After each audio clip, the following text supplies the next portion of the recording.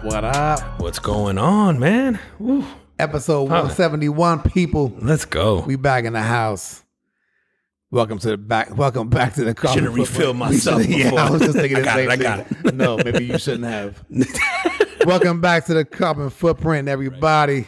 He is Juan and I'm Sean, and every week we get together, have a few drinks, talk about things going on in the world, try to focus on things making an impact, whether they be good, bad, or otherwise. Hit him with the redness of the day. Listen, this is, and I consumed a little too much before we started it, but so you can't see how pretty it is. You neither. All right. No, mine is better. So maybe do that. But we got a nice little on theme drink today, man. We have a mistletoe margarita. We apologize. We'll have to definitely put this picture up because you can't tell anymore in the video. But it does look like mistletoe sitting over a glass. Yep. It's awesome. Super good drink, man. So I batched it so that I could make like 3 to 4 drinks at a time. But I guess I'm gonna break the recipe down in a way that you could just do the one. So in a shaker, throw in about 2 to 3 mint leaves, maybe 3 to 4 cranberries with half an ounce of simple syrup, muddle that, then throw in some ice, throw in 2 ounces of tequila, throw in half an ounce of Control, throw in half an ounce of lime juice or 3/4 of an ounce, just a little bit more depending on how much you like. Shake that up, pour it in a glass filled with ice, and then garnish it. Actually, you were supposed to muddle mint cranberry. Did I say it's a mint? Said mint, okay. Cranberry and simple syrup. So then fill it up in a glass and then garnish with a clapped mint and then cranberries. And then there you go. And we also salted the rim, but that's optional. But so to give it that real margarita effect. But this is actually really good, man. Yeah, this is real good, bro. You gotta add this to rotation. I was worried about you in the beginning because you were taking long. Bro, the numbers on the ounces of the recipe were gone. and then it would piss me off even more is when I saw it and it was like, because it was the recipe was meant to batch make it. It was meant for like 3 to 4. I'm looking at it and I'm going, if I'd have just cut in a third, it's like a normal drink that we always make. You know, because the ratios usually of liquor and the chasers doesn't change across most drinks. Like it's the same. But it's like once you have the formula down of the type of mix that it is, you kind of know. And so when I read it, I'm like, a fucking course. You know, like it was one of those infuriating things. So then like, now I can make it pretty quickly. But so what tequila did we use today? No, dude, we use this. I love this tequila. So Maestro Dobel, and this is the Diamante version of it. I buy this tequila all the time, like as a like sort of normal bar tequila. I love this one. But Maestro Dobel does a silver. They do an añejo. They do a reposado, and they're all awesome. And the bottle, I think this bottle was like $50, maybe give or take, and it's a good quality. Like you could sip it by itself, good, bro. Yeah, and I did. I had a sip by itself, and it's one of those where it feels like when you put it in your mouth, it's gonna go down hard, and it doesn't. It's really smooth. It's fantastic, dude. So yeah, man, I love that tequila. So I also, because I don't like to cheat, and I won't call anybody out by names in case they're trying to write us a check one day. But I don't know. We don't like to cheap out in general, but then even when you're mixing, like I know a lot of people like to cheap out a little bit of mixing. There's certain ones that I think what you like to look for is what doesn't break the bank and you can mix, which is like why we love Terramana and we love, some of the tequilas we try here all the time. Like we've had a few. Yeah. So we've been lucky. But this is another one, man, where it's like, okay, you can go slightly above, but it isn't exactly like Don Julio 1942 or a Casa Dragones, but it's like just better than maybe the 1800 or something like that, or a Patron. Oh, it's better than those. Yeah, it's great, man. So yeah, try that. Maestro Dobel is great tequila. So all right, man, let me hit you with my carbon footprint. All right, man, see it. It's actually going out. This is going out to, I guess, a judge. Which will go nameless. That's 2 weeks in a row. It is, right? I feel like a judge, man. Because I feel like this is gonna have this could have some. You got a case coming up. I don't know about you trying to build good. Listen, holla at me, judges. You never know. You trying to get on someone's good graces right now. But sir, listen to my podcast. Go light on the sentence. That's right. All right, so this one, this is a case where Takeoff, which is a member of the Migos, hip hop group. For those of you who don't know, Takeoff was killed. I don't know. I remember when he passed. Halloween. Was it last year? Yeah. So gunned down, right? He got shot. Killed at a bowling alley and caught in a crossfire thing. It wasn't like somebody trying to murder him, I guess, specifically, but it was like an altercation. And why don't I remember that? I mean, I remember it occurring. I don't remember the details. I think to this day the details are fuzzy, and so then all we know is that it was like sudden. It was an altercation that broke out. Shots were fired, and he just happened to get hit. Yep. And to this day, there are rumors that it was friendly fire. There's like I think it's one of those that's like still up in the air kind of thing. I think that's why. I think we never really got closure as to like what actually happened. I think. Yeah. So anyway, so there is a woman that actually is suing Takeoff for rape that occurred back in 2020, So she's currently sued, not a lawsuit that was ongoing from before. So she sued him back in, I think it began in August of 2020. So the incident occurred in like June of that year. Okay. And then the lawsuit was filed in August. Okay. And so anyway, so obviously Takeoff's dead. Yeah. And so this woman is wanting his mother to stand trial because his mother is currently in charge of his estate.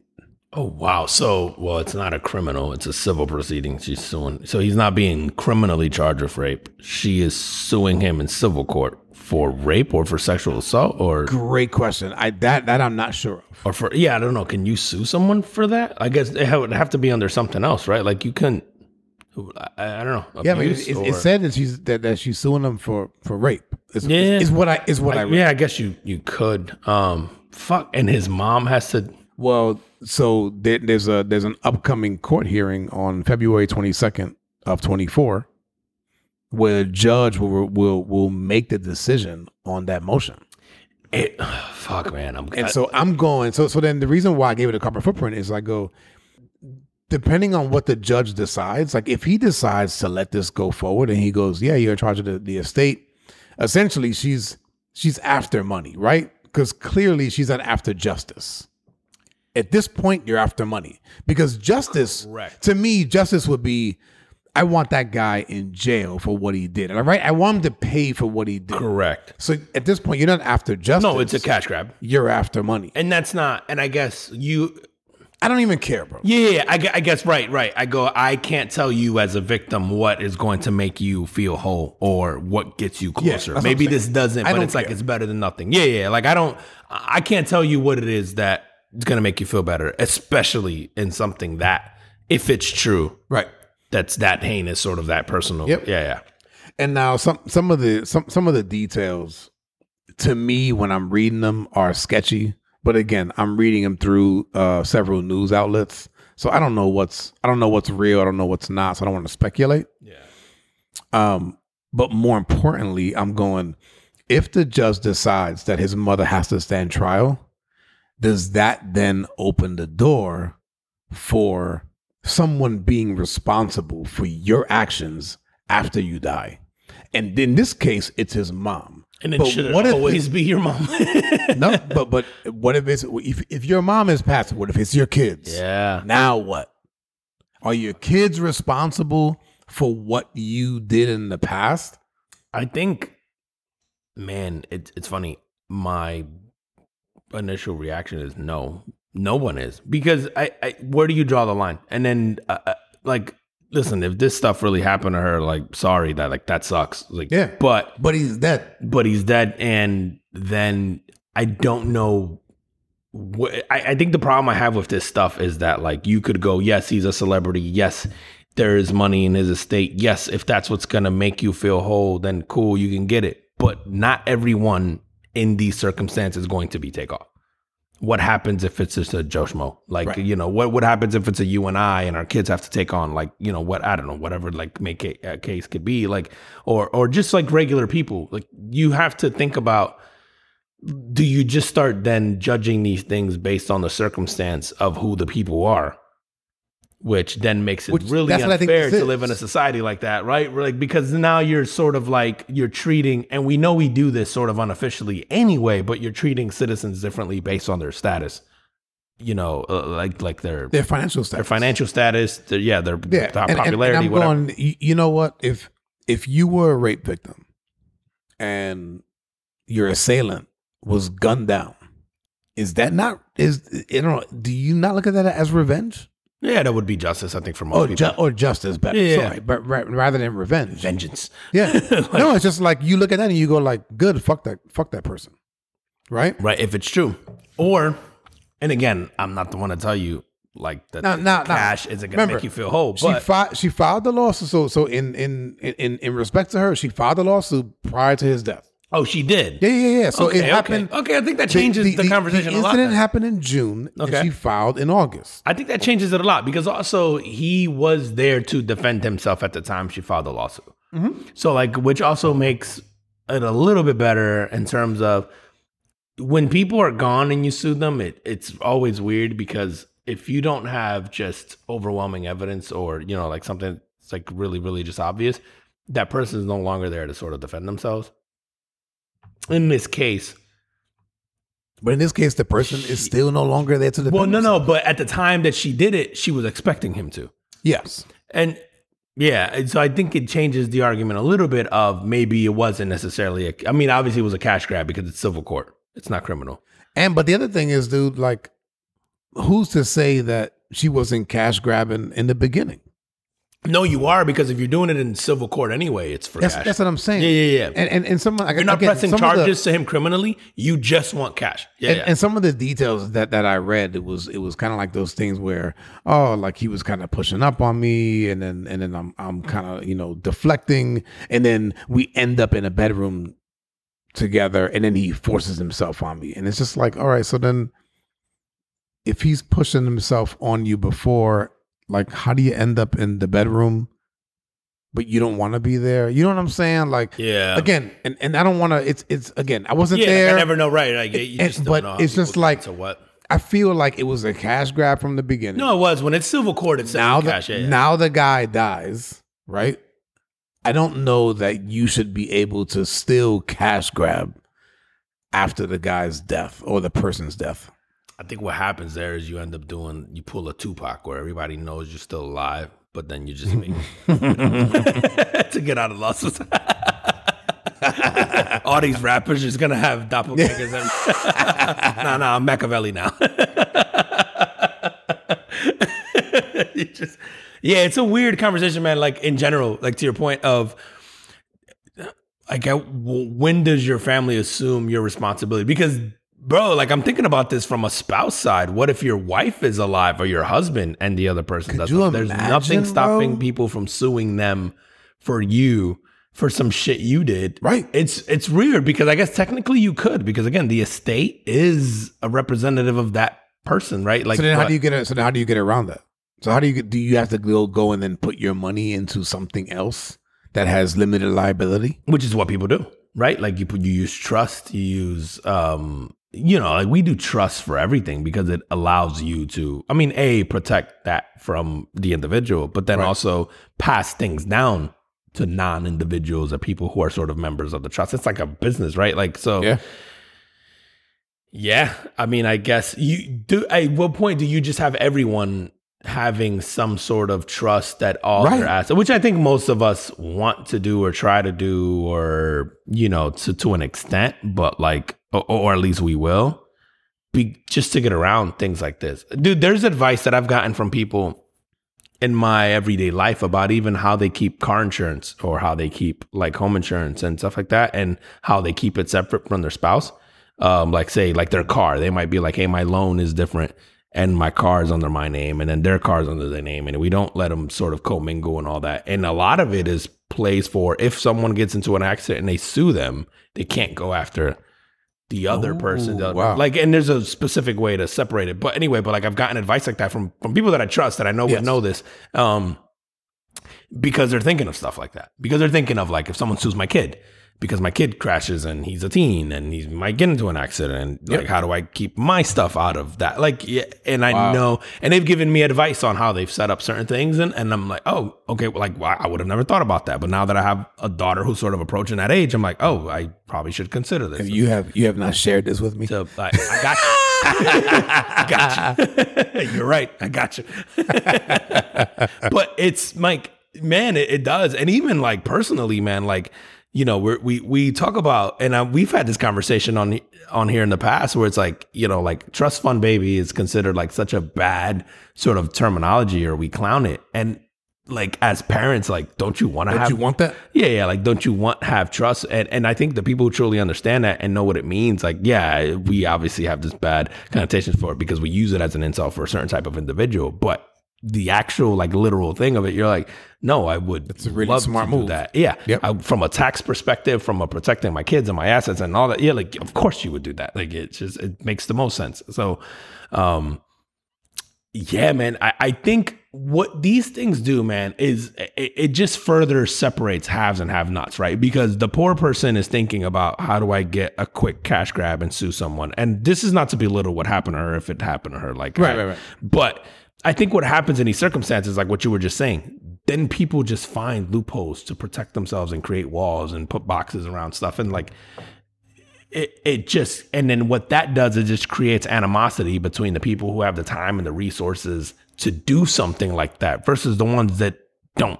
Yep. Like it just, and we just keep creating this further divide between people who are sort of, I don't want to say smart enough, but that's probably the word. Because have-nots. Like people think like, oh, having a trust is for rich people. It's not. Or having, you know, creating these separations. Dude, we just don't know. No, dude, it takes you $200 to create an LLC and protect Right. yourself in certain tax grabs. Like, but most people will spend that on a pair of sneakers. It's like, you just don't have the information. You just don't know. And so you just keep creating this like divide between people like that and this animosity. And so I think, sadly enough, like I think that's exactly what something like this is going to do, is it's just going to make people create another layer to separate themselves between people like that. Yep. And I say people like that, meaning if it's someone who's just going for a cash grab, who something didn't happen. Like, listen, if something happened to her, I guess the other argument would be, I still don't think his family is responsible for that. No, man, I don't think. I think that, dude, if you pass, it's finished for her to not get what she deems to be justice for her, right? Like justice for her might be the cash, bro. But in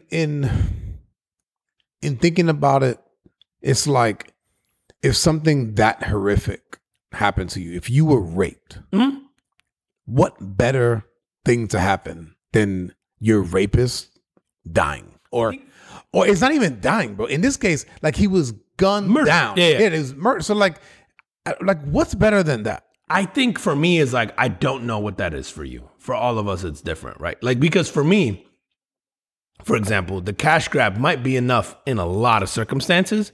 But for example, if it has something to do with my kids, the murder is probably like where I draw, like where like my preference. I don't even say preference. Like that's going to be where I get to where it's good enough.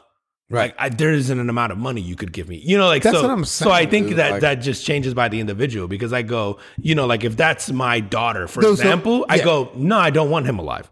And he's probably not going to be for much longer. But do you think that your daughter could go, it wasn't, you know, I'd rather have the money. Like if I had a daughter, I'd be like, cool, you can go after that. But if I had a daughter that goes like, I'd rather have the money, I'm almost going, okay, so was it that bad? I think I'm questioning you.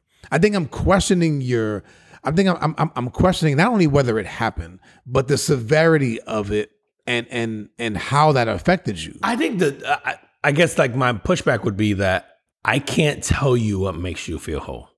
Like, so if someone tried to murder me. But does money make you feel whole, bro? I don't think that it makes you feel whole, but you go, I can't reverse that anyway. I might as well be a little richer for it.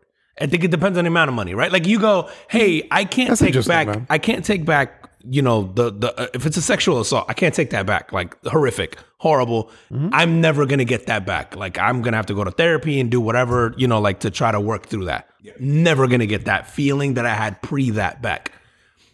What softens the blow, or maybe what buys me the resources, is I had $1 million in the bank. Now, if it's $5,000 in the bank, I guess you could argue like, But if somebody goes, yo, man, if I had $1 million or $2 million and I could buy my way to therapy and maybe I could do that stuff and I can't take any of this back anyway, so I might as well buy myself the ability to do other things. Like, I can't argue with that. Like, I guess for me, I go like the rape, nothing undoes that. Nothing. Right? Like, just like nothing undoes someone trying to kill you. Nothing undoes someone killing someone you love. Like, so nothing undoes that. You go, if they die, okay, cool. I feel like that. But then you go, would you rather have someone dead or would you rather have $10 million in the bank? And I guess it depends on your level of petty, right? Like, it really, like, I don't know. Like, yeah, I mean, I hear you, man. If you knew they were doing life in prison and you got $100 million, let's say, I feel like you'd be okay with the life in prison for most people. Maybe. Yeah. Like, but what if you didn't get the 100 million? No, but what if you got 10? Like, what's the number? We all have a number. But I'm saying, but what if you didn't get the money and you at just all? got life in prison? No, and they just got dead. I think for some people that's okay. But I think for some people they will go, I still want the 100 million. No. Yeah, I do. Listen, and it is absolutely and a cash grab. That could be part of our society, you. right? Yeah. And I guess what I'm saying is it's a cash grab 100%. Mm-hmm. I guess I can't argue on whether or not the cash grab is good enough for you. Yeah. I think it's where I stand. It's like, okay, if the cash grab makes you feel better, cool. If the cash grab is now easy because you're suing an estate and it just happens to be their mom, I think the argument here is like, it sucks that it's the mom. Yeah, and it sucks that it's a family member. Yeah. Like, I don't think she should have to deal with that. Yeah, like, how do you, as a mom or if this was any next of kin, right, of yours that's owning your estate, how do you defend that? And the problem is you kind of have to, right? Because then you have to stop people from coming out of the woodwork and suing dead people for money who can't defend themselves. Because you settle, now you set this precedent of the Rockefellers be broke. Yeah, bro. I'd be suing him right now. I'd be like, bro, you weren't even alive. Nah, he touched me. It's just, yeah, man. Because you're like, damned if you do, damned if you don't. Like, either way, you set this precedent, which is why, that's why I'm giving a cover. It's a cover footprint. Yeah. Again, I don't know who the judge is. I don't know. I don't even know what state this is in. But I think whatever this judge decides is going to set a precedence. Yeah, it's gonna be interesting. And it could be a dangerous precedence. Yeah, I think so too, man. I was just having this conversation with my kids about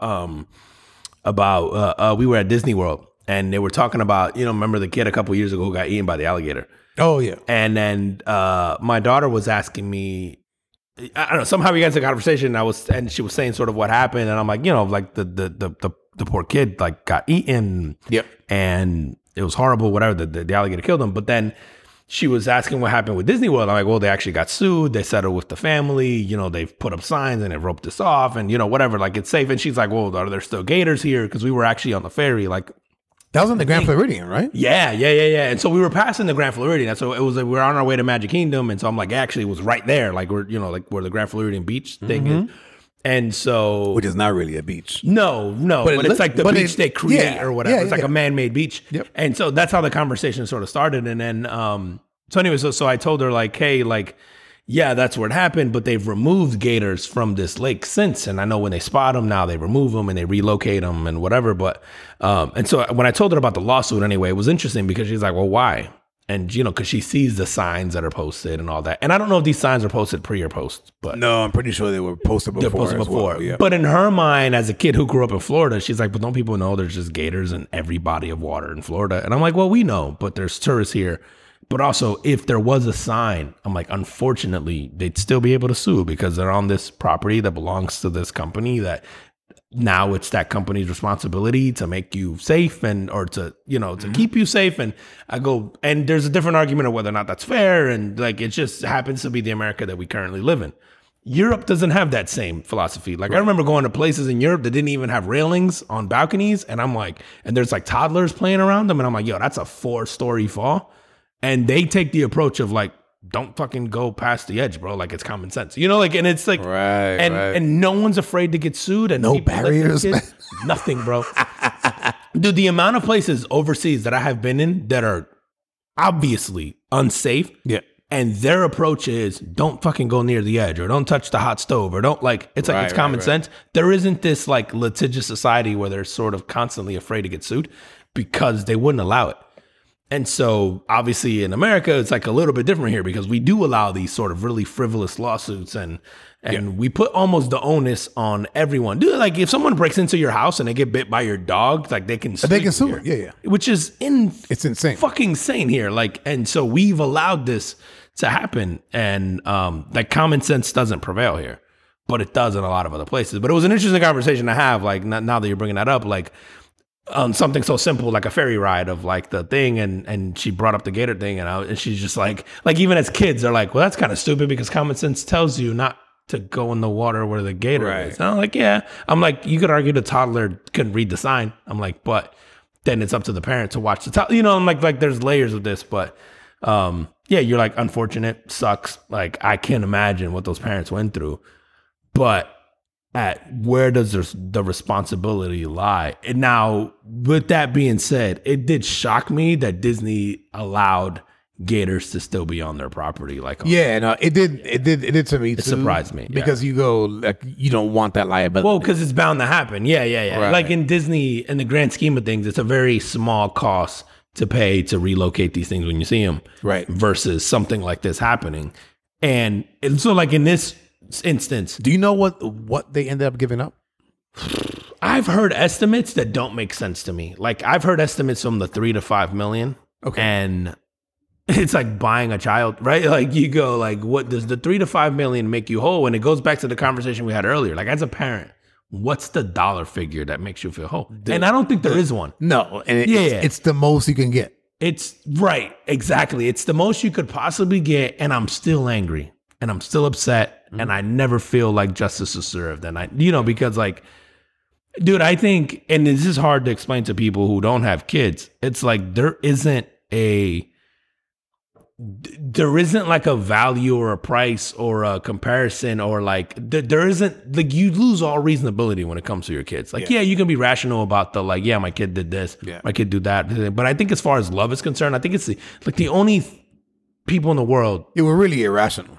Extremely irrational. Yeah. When it comes to that, and you like it's like you said, it's if something happened to your child where it hurt them in some way. I don't know that there is a dollar value. All of the common sense and the rationale is out the window, bro. Yeah, absolutely, and it should. I mean, I think that's like human nature. I think that's ingrained in our DNA. No, man, and that's why we protect that. We protect our kids the way we do. Yeah, absolutely, man. All right, man. What you got, bro? I got this story with the Pope because it's. I don't know, like it's like a half-assed way to get there, but it's also maybe it's a step in the right direction or it's a step in some like really like insane controversy here.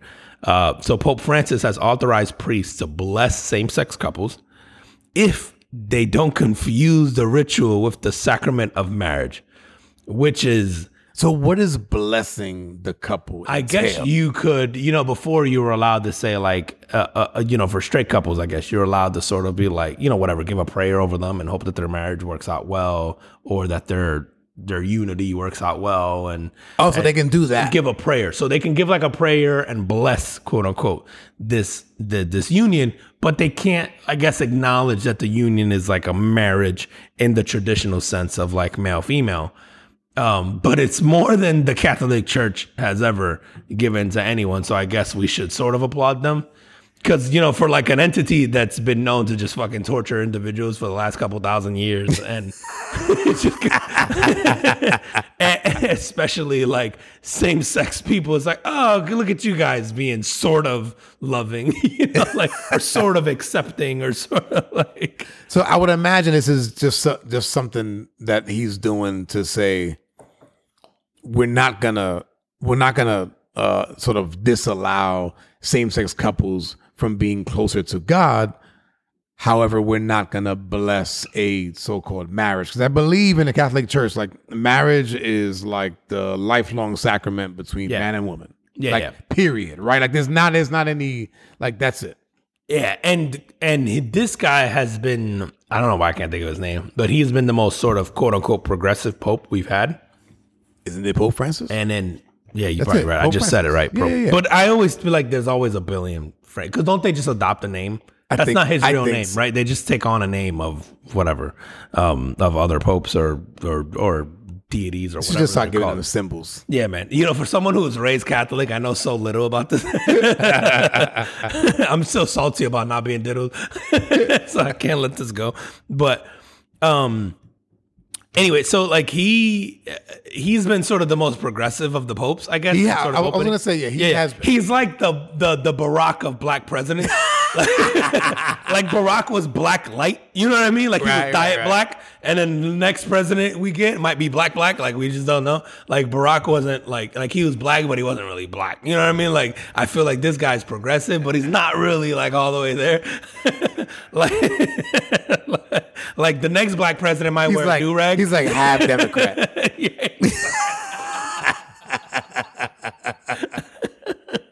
Like I'm like, all right, you get it. This guy's like, he's been the most progressive one, which isn't saying He's a lot. independent. He's bro, for a pope to be progressive, like the bar is really fucking low, like really low. So it's like he's been the most progressive, especially as it comes to same-sex marriage. I think because he's the only one that's probably going to end up admitting that he likes same-sex people. Like. Well, I did see something, man, where it said so in 2021, the Vatican's Congregation for the Doctrine of the Faith said flat out that the church could not bless unions between two men or two women. Bro.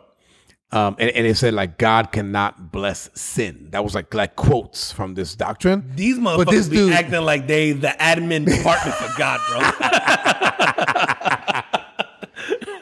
But this dude, he didn't like fire that person, but essentially fired him. He removed them from that, and then now sort of came back in and goes like, you know, people in these like irregular relationships, as they kind of call it, you know, still deserve to be close to God. Bro, it's yeah. I mean, I don't know, man. It goes against everything you preach about love and forgiveness and whatever else is in the book. Like, it's just, I don't know, man. Like, the Vatican is the most fascinating place I have not been to. Oh my God. As obviously Rome was on my like lifelong bucket list for a lot of reasons, and the Vatican was one of them. But I already feel a very specific way about the church in general. Yeah. And when you go there, it sort of cements like what you think, and then it sort of makes it worse. Or what I thought, and then it makes it worse. There is so much pain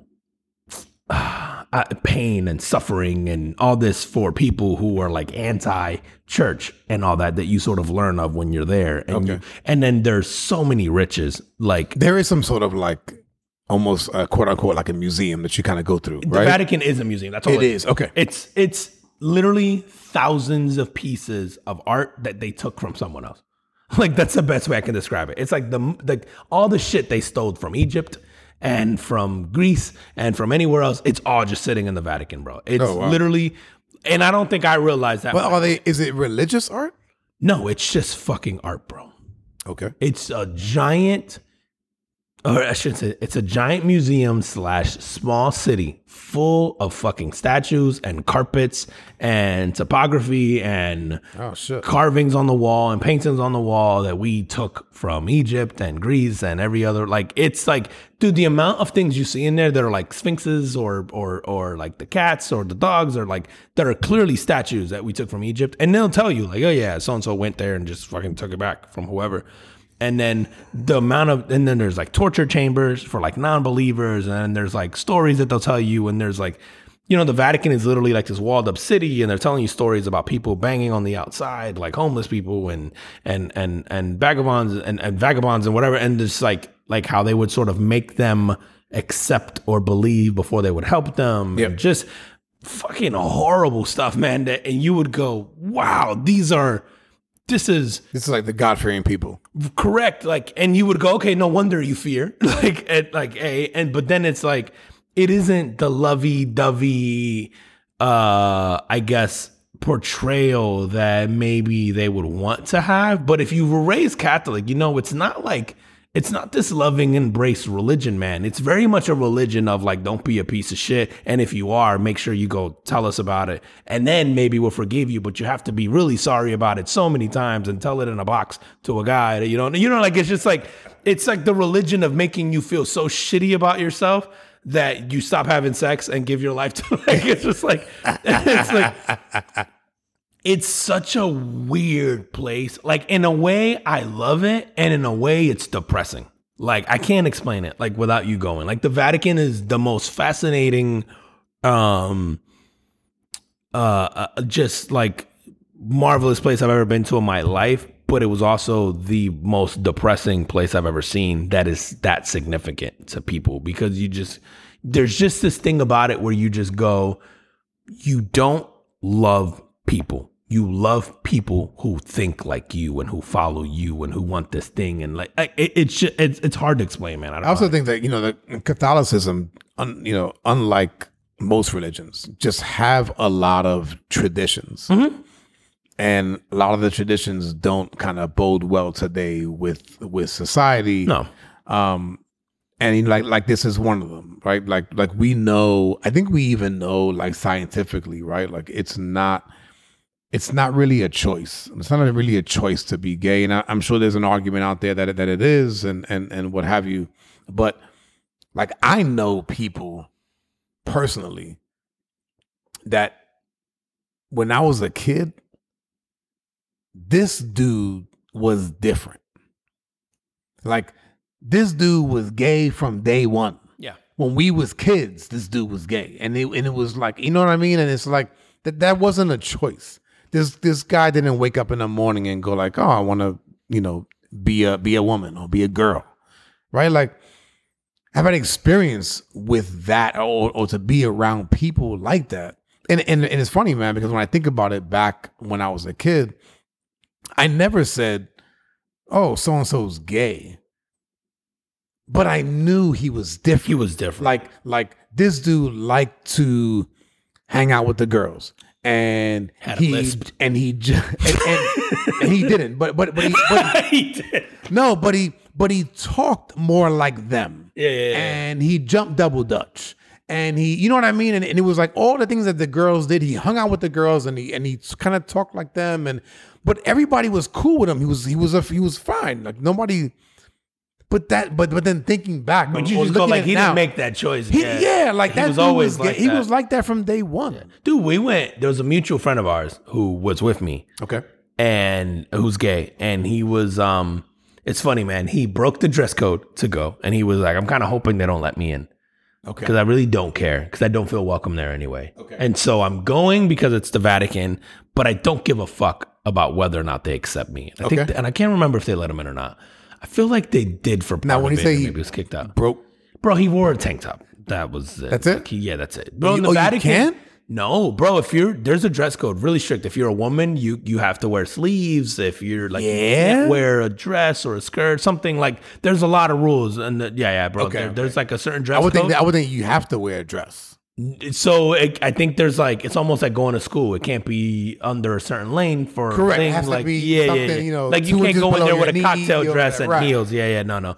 But there's all these rules about what you can and cannot wear. Like as a guy, you can't wear a tank top. You can't. Which again, listen, I understand. Like there's restaurants you can't go into without that. Like fine. Again, traditions. It's whatever. But and it's funny. He was just like, no, I don't feel welcome there. I don't feel like I'm.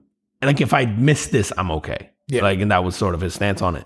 And but I just remember, man, walking through there and just like room after room, like, yeah, there was like amazing history and really cool artifacts, but I felt like they didn't belong in a place that I thought was supposed to be holy, if that makes sense. Okay. It was like there is like, how did you know that wasn't wrong?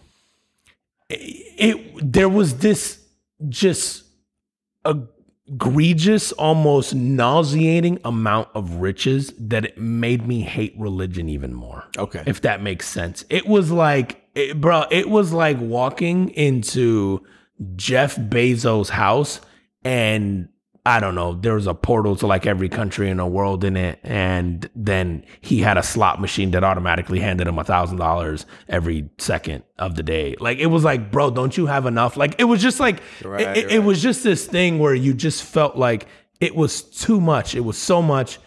It felt so undeserved. And it just made you sick to your stomach. And sort of like for me, who's like sort of anti-religion in the first place, it sort of gave me like this bad.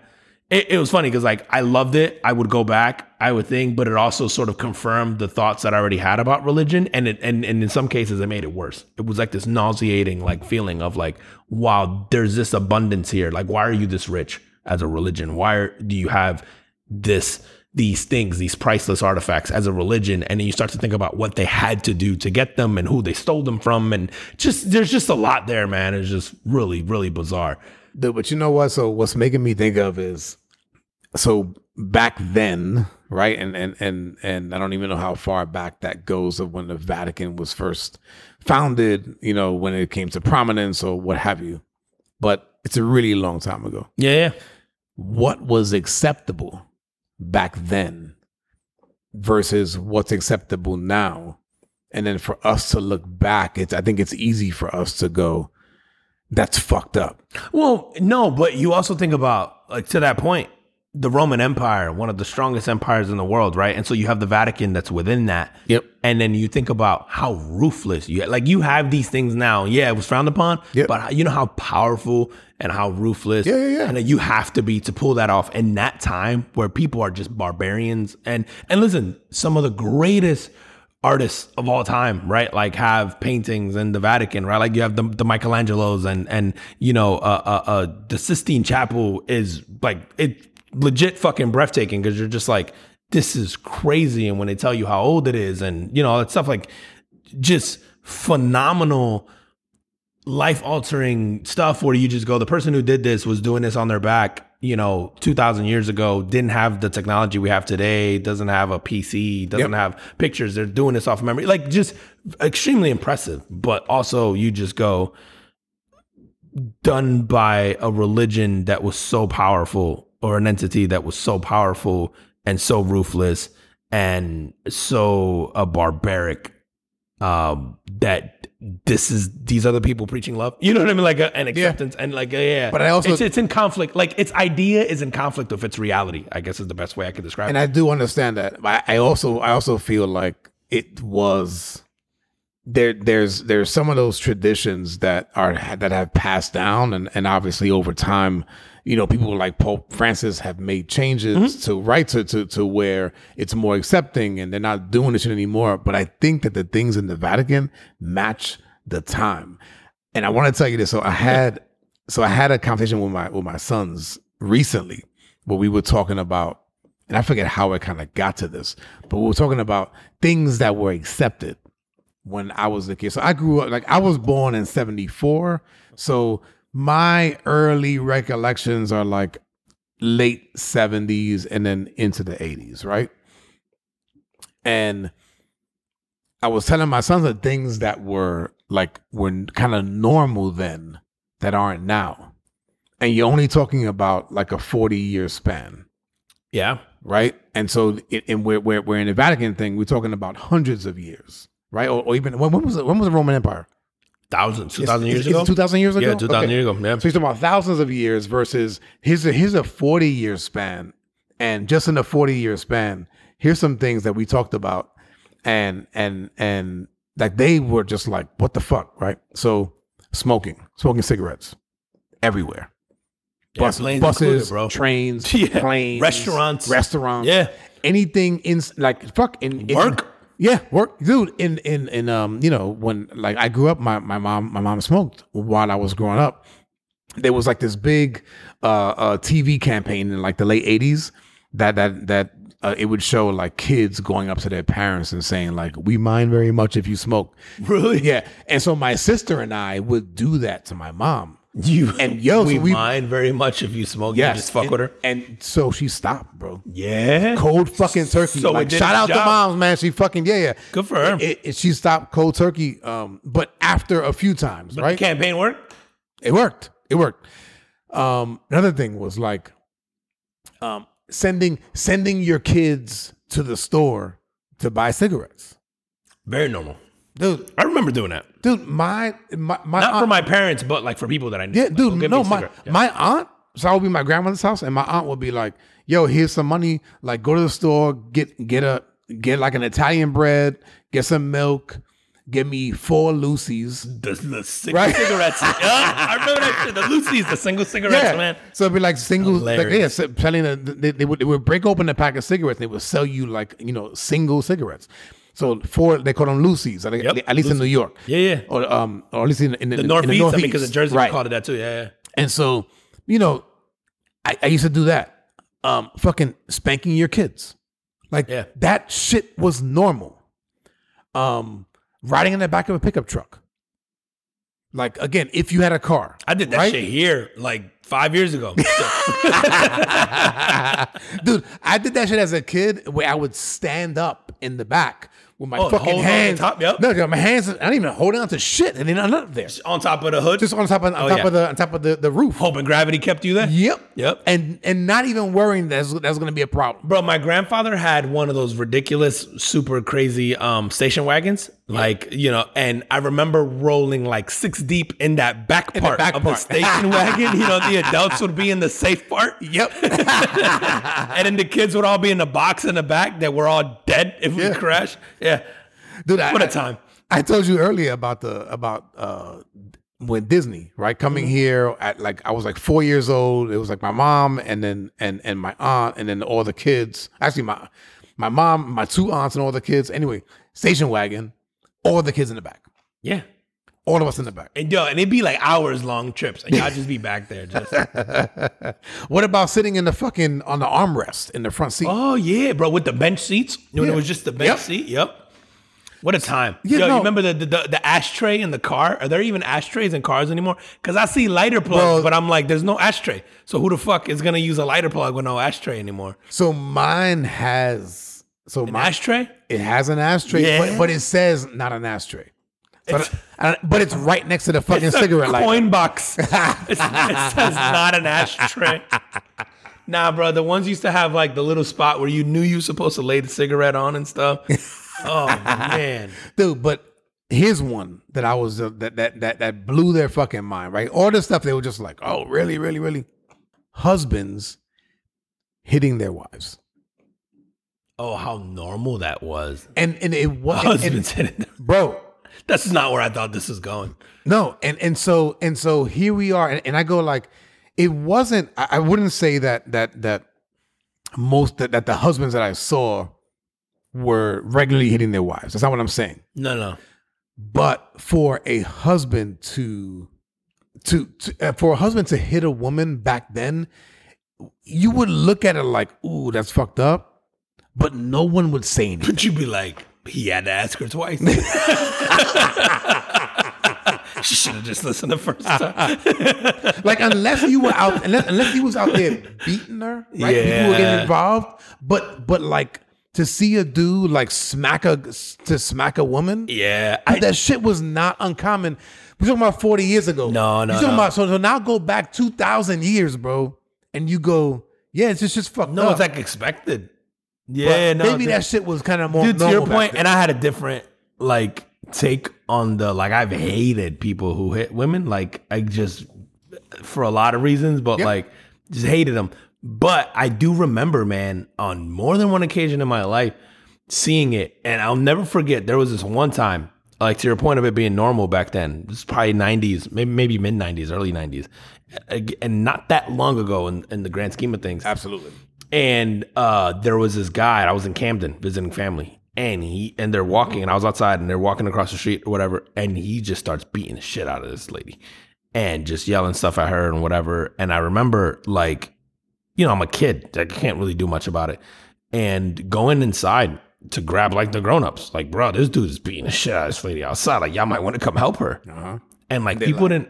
What did she do? Yeah. Though no one would interfere, man. And I remember feeling right, bro. Fucking terrible. And then they waited for him to stop and then went over to like help her. Like after it stopped, I'm like, fuck, she don't need you now, bro. Like she's already fucked up. Right.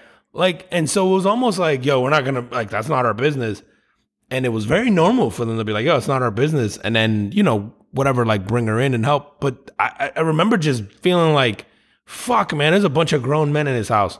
And none of you guys would interfere with that. Like, I was fuming. And I remember being a kid. You were a kid. Fuming, bro, because this guy was beating this chick up. And I was just like, well, I'm going to get fucked up. But like, y'all wouldn't. Like it was just, but it was so normal or just so accepted, man. I know someone close to me that knows of like when they were kids of in the family of husbands fucking backhanding their wives. And then, and it was like, no one would even flinch. No one would go like, yo, take it easy. Nothing. Like it was just normal. Like she, the wife would do something that he wouldn't like. And a smack is coming. It's and then, crazy. and then the wife would just straighten up and fucking dude, like, I'm just, and so I'm just saying dude, this is not that long ago. Yeah. And so it's hard for me to think back of 2,000 years ago and go, oh, they should have known better. And I'm like, nah, they should. No, not for sure. I think for me, it's like, I think the argument I would make in that sense when it comes like the Vatican and those things is like not much has changed. I think they still very much operate and I guess their modus operandi or whatever is still that way, with the exception of whatever's accepted sort of on a global scale as far as human rights go. Right. Like, but I think their disdain for non-believers and sort of their violations of basic human decency and to quote unquote love, but really they don't. It's like, we love you if you think exactly like us and if you fall in line and if you like, yeah. I'm like, it all comes that's any club. Well, it's like everything in life, right? Like everyone's loved with conditions, right? Like there's very little unconditional except love. For women and children. Yep. Yeah, dude, that's very much true, right? Oh, I should say children. Probably children. I would say women get love conditionally as well. But children are probably the only things that you will love and will love you unconditionally. Like old people and children, maybe. Yeah. I don't know. No, not them either. I've seen okay, some fuck them. Jerk off as old people. Fuck them too. Dude, let's switch gears, man. I read this shit this week, man. And it was talking about the countries with the highest quality of life in 2023. And, okay, 2023 specifically. I want to take a guess. So how many? Well, hold on. So here's the factors. Okay, go ahead. So I'm going to give you top 10. Okay. Here's the factors. Go ahead. Strong job market. Okay. Economic stability. Okay. Family friendliness. Ooh, okay. Income equality. Okay. Political stability. Okay. Safety. Okay. And then a well-developed public health and education systems. All right. So based on like some of those like safety, I'm going to go with like, and like the happiness, like in the Netherlands. They're in there. Switzerland for like equality. They're in there. Canada. Ooh, they're in there. Yeah. Trying to think, what was the other factors? So that's 3. What are we doing? 10? So 10. Job market. Job market. Economic stability. I mean, all the jobs are in China, but they're not happy. So I got to take them out. You would be correct. So economy. Let me tell you, the world powers are not fucking included. No, it's not any of the world powers. I was going to say, so we can go Sweden, the Netherlands, Switzerland, Canada. Is anyone in Latin America on that list? No. Nope. Okay. So I didn't think so. It's all going to be European countries in the cold ass European countries, which makes it even funnier. Except for 2. So Brussels. I'll tell you this. It's Sweden, number 1. Okay. So, oh wow, Sweden number 1. Okay. Number 1. I would have thought Netherlands. All right. So I'm gonna go in 1 through 10. Sweden, number 1. Norway, Canada, Denmark, Finland, okay. Switzerland, Netherlands, Australia, Germany, New Zealand. Dude, fucking cold as fuck. And 7 out of 10 of those. Yeah. And where you would think, so it's interesting. In the United States, cold as fuck equals misery. But in Europe, for whatever reason, Code as fuck code equals as fuck stability. is stability and happiness and equality and like everything, what all of the above. Because I think Switzerland has like the most women CEOs and women in executive positions than anywhere else in the world. I think Canada's up there too. Maybe same thing with Sweden. I think Germany is pretty high up there. So like, you knew from an equality standpoint, Denmark, the Netherlands and all that always score really high when it comes to like raising children, and the people are just fucking happy in those countries, man. What's funny too is like those people are also very literal about everything, if that makes sense. Like what? They don't like sarcasm. You have to explain it to them like really, really well, or like dryness, like dry humor. You have to explain to them because they're literally like very literal about stuff. So like, but it's interesting, but they're also very happy. I think what those countries all have in common, man, is that their governments are, as citizens of those countries, you believe that the government has your best self-interest in mind. Because if you think about the Netherlands, like that's where Amsterdam is, right? Yep. And all that, legalized prostitution, legalized drugs, legalized stuff. I think in those countries, they go, okay, we legalize these things because yes, they're bad, but they're better than the alternative. And so I think if you live in these countries and your government passes laws, you sort of, after a while of doing things like this, you have to believe that the government has your best self-interest. Whereas the rest of the world, especially in the power countries, we just assume the government's trying to fuck us all the time. Like, but when you live in Canada, you actually trust them because I think they do, right? Like, I think our governments are consistently trying to sort of take over the world. Whereas like the government of the Netherlands is perfectly content with just being the power in the Netherlands. But whereas like if you're in the United States, you're involved in fucking everything. If you're in the UK, you're involved in everything. If you're in Russia, if you're in China, if you're in India, if you're, I'm actually surprised Australia's there, but I guess it makes sense that you don't really hear of Australia trying to sort of like take over countries or regions or whatever. Like, I think the rest of the world is sort of consumed with protecting resources and doing that. But these countries don't give a fuck, man. Like, they're just kind of like, I think it's easy to live in those countries and believe that the government has your self-interest in mind. I wonder how hard it is to become like citizens of these countries. That's interesting because I know one of them, I think the Netherlands or one had offered like really good deals for you to go there and become a citizen to get a free education for a while. Oh, is that right? But it wasn't hard, but it wasn't like, I think they had like a sort of window there where they were trying to sort of attract people.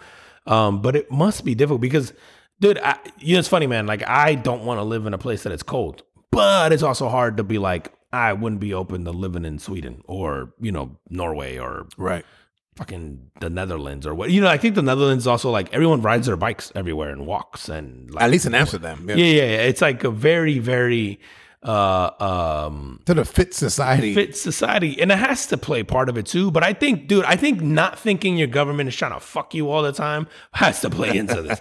like I think all these countries have, like, you never hear of them picking a war or trying to take over or unstabilize someone, or they're either really, really good at staying under the radar, or your citizens truly believe that you have their best interest in mind.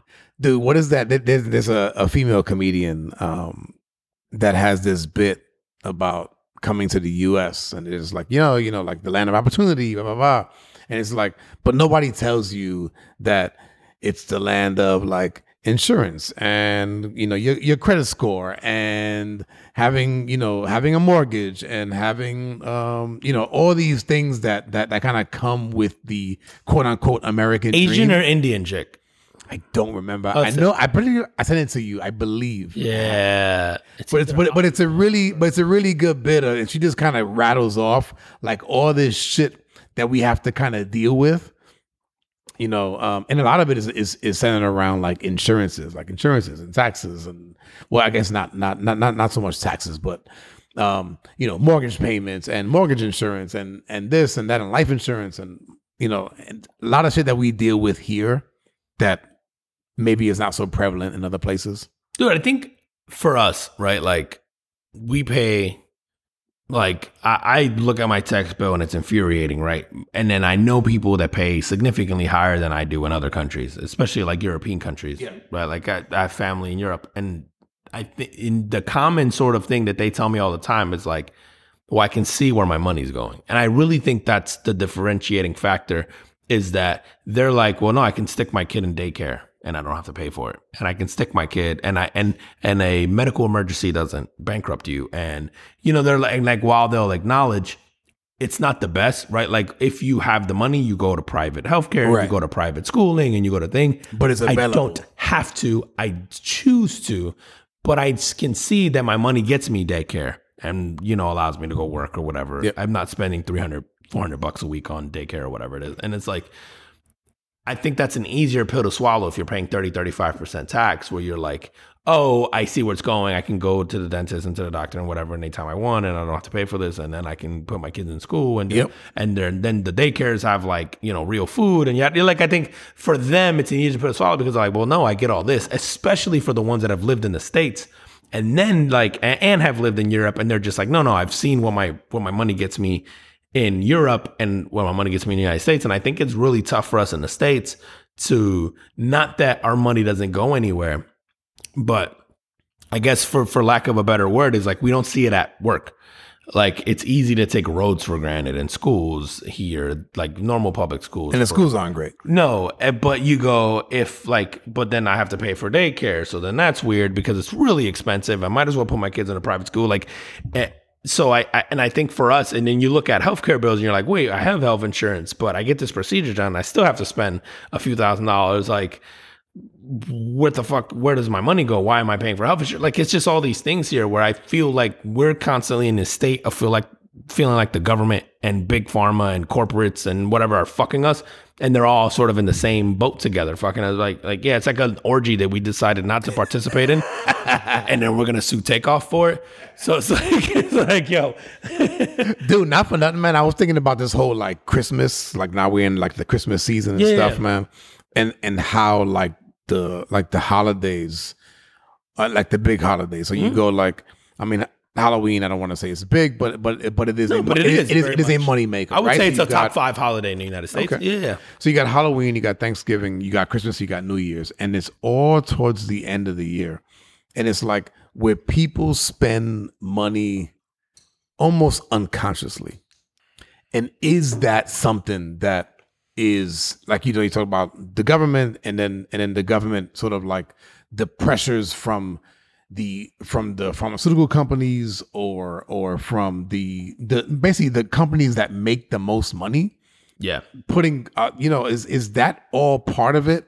Is that part of kind of keeping most of us like in a poor state, and then you kind of just restart to kind of build up throughout the year, and at the end of the year they just fucking drain you again, so you got to start all over, and then it's just a machine? Yeah, I do think we get caught up in that, right? And that's not like, obviously we all have free will, we make choices, right? But I do think there's something, it's part of our society. Yeah, no, it's part and then the machine, right? Like it's hard not to get caught up in that, and then it's hard not to sort of get accustomed to a lifestyle. Yep. And then it's hard not to then go, okay, this is what I need to do to sustain this lifestyle. And we sort of get caught in this rat race and in this like this hamster wheel of doing the same thing over and over because we're trying to provide, whether it's our families or the lifestyle that we're accustomed to, or what, like it's, I think. And then when you have more, you try to give more to your kids. Yeah. Which and perpetuates the cycle. It just keeps going, right? Because you're it's funny, man. Like I've had this conversation with my kids about like, about career choices. It's like I don't care. And I tell them all the time, listen, I don't care whether or not you make a lot of money. I want you to be happy. Happiness for you might be making a lot of money. And like the people that tell you like, hey, money doesn't buy happiness, that's truth to an extent, right? But money does buy you a lot of comfort. It makes things easier. A lot of like stress-free days that will inevitably make you happy. Now, is it the only thing? No. And I go, but also that's not to say that you can't be happy making $40K a year and doing something that you really love, and you found a place to live and you're not starving and you're whatever. I'm like, that is okay too. Like I don't really care what you do as long as you're happy and you're doing stuff. And I'm like, But, our kids have gotten accustomed to a certain lifestyle. And it's like, but if you want this lifestyle that you're currently going now, and I would think you will want a better one, you're going to need to do some different shit. Like, I don't know what that is, but you're going to have to make money in whatever that is. Like, you might make money, like, talking about peanut butter on YouTube. Like, I don't know what that is, but you're going to have to do it if you want to sustain this. Yep. Like, it's just not the only answer, right? Yeah, like, no, it's true, bro. Yeah. How we doing on time, bro? Bro, we're over an hour. We're an hour 4. All right, let's do it. Let's finish it up. What you want to finish? What you want to do? I feel like I had something that was good to end with. So let me. We got a bunch of stuff on here, man. Bro, we got to talk about Rashard Mendenhall. All right, I feel like that's a great one. Hit me there. Rashard Mendenhall was a former. The name sounds familiar. Who is? Yeah, you have to know. He was an NFL star back in the day. I'm trying to think. He played for Arizona. I know that. I'm trying to think of where he went to college. Yeah, look him up. I can't think about where he went to college, but he was a stud for a minute there. But he has made this suggestion that he wants to get rid of the Pro Bowl, which I don't disagree with. The Pro Bowl is trash. Running back. Yeah, he was a running back. Cardinals. Cardinals and Steelers. Okay, and the Steelers. Okay. Where did he go to college? Does it say? Because I feel like he was more known for his college years. But anyway, but he did play in the NFL for Arizona. University of Illinois.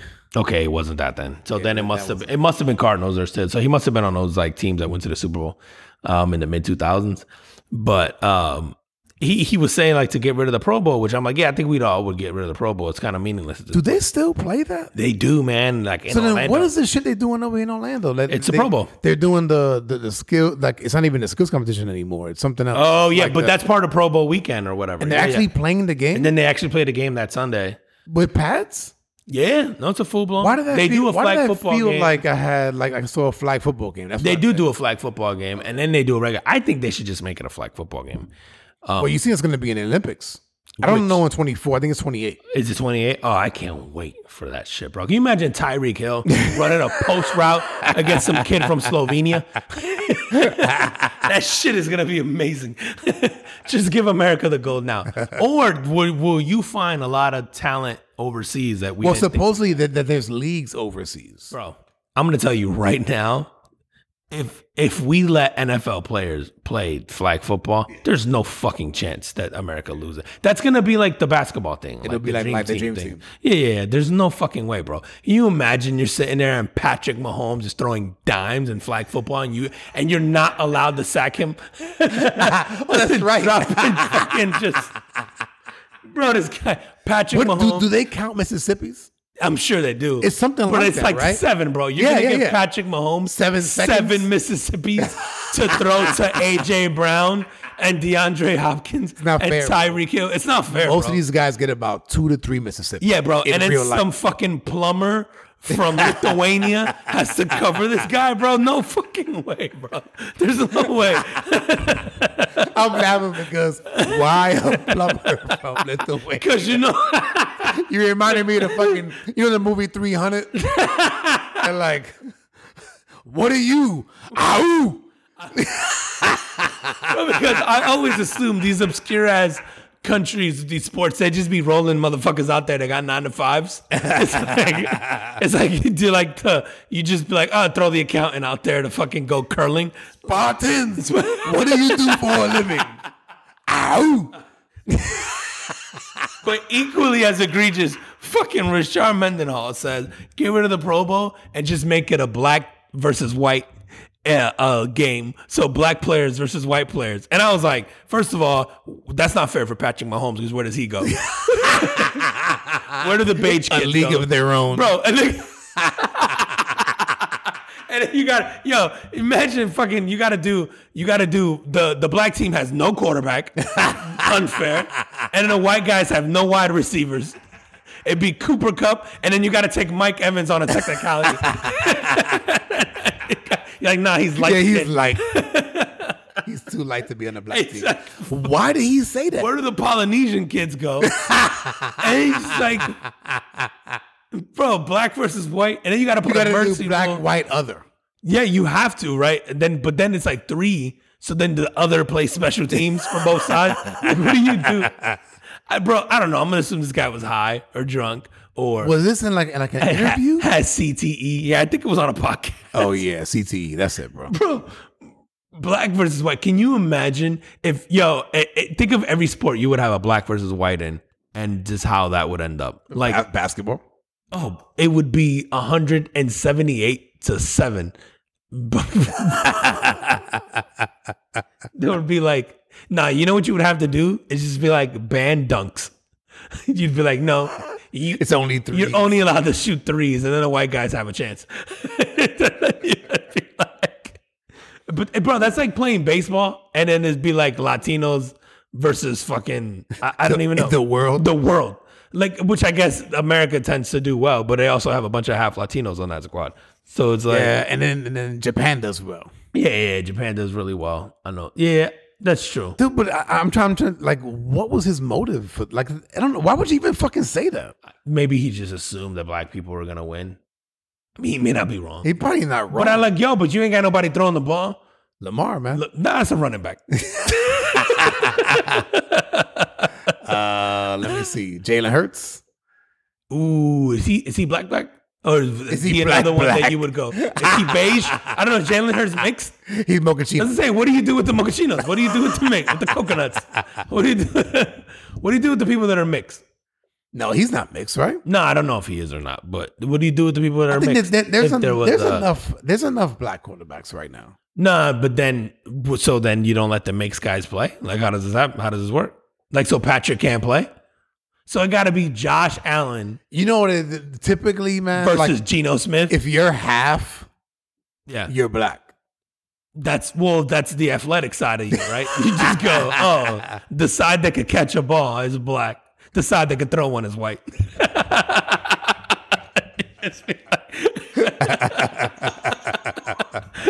Like, can you read defenses? Did this fucking thing just talk to me? It probably did. It say fragile? I said something. It probably did. My Christmas story jam. But I'm like, something's wrong with him, man. That shit would be funny. But as like nowhere else in life would we fucking suggest some shit like that. Yeah, exactly. It's like, so funny, man. That's really weird for anybody to suggest that shit, man. But I don't know. It is kind of an. I don't know. I don't even know how long of a career he had, but maybe he's suffering from CTE or something at this point. That's something, bro. It's like you can't be all there if you're suggesting some shit like this. Yeah, no, fuck that. Clearly. All right, man. Yo, we gotta get out of here. On that, tell them where they can find us. If you are not already following at the Carbon Football Podcast on YouTube, Instagram, Facebook, at Carbon FB Pod on X, and all your favorite audio platforms, man. We're on Apple Podcasts, YouTube Podcasts, Spotify, Amazon Music, Audible, Geo7, Ghana, Pocket Cast, Podchaser, which is shutting down now. All of them. They're so fucking many now, man. Podchaser's shutting down. Is it Podchaser? No, maybe. No, what's the one that Stitcher just shut down? There's one more that just shut down. Podchaser might be shutting down, or Pocket Cast, one of those. I gotta go back and look. But yeah, all the major ones were on those. Google Podcast is shutting down, so that's moved over to YouTube Podcast, and then which is not to be confused with YouTube. So there's two. There's YouTube Podcast, which is audio, and then YouTube. Yeah, man, and then TikTok at Carbon Football Podcast on TikTok too. So, man, hit us up. Shout out to you guys for listening and feedback and whatever else, man. Absolutely. And as always, we appreciate you guys, and we'll see you next week. See you next week. Peace.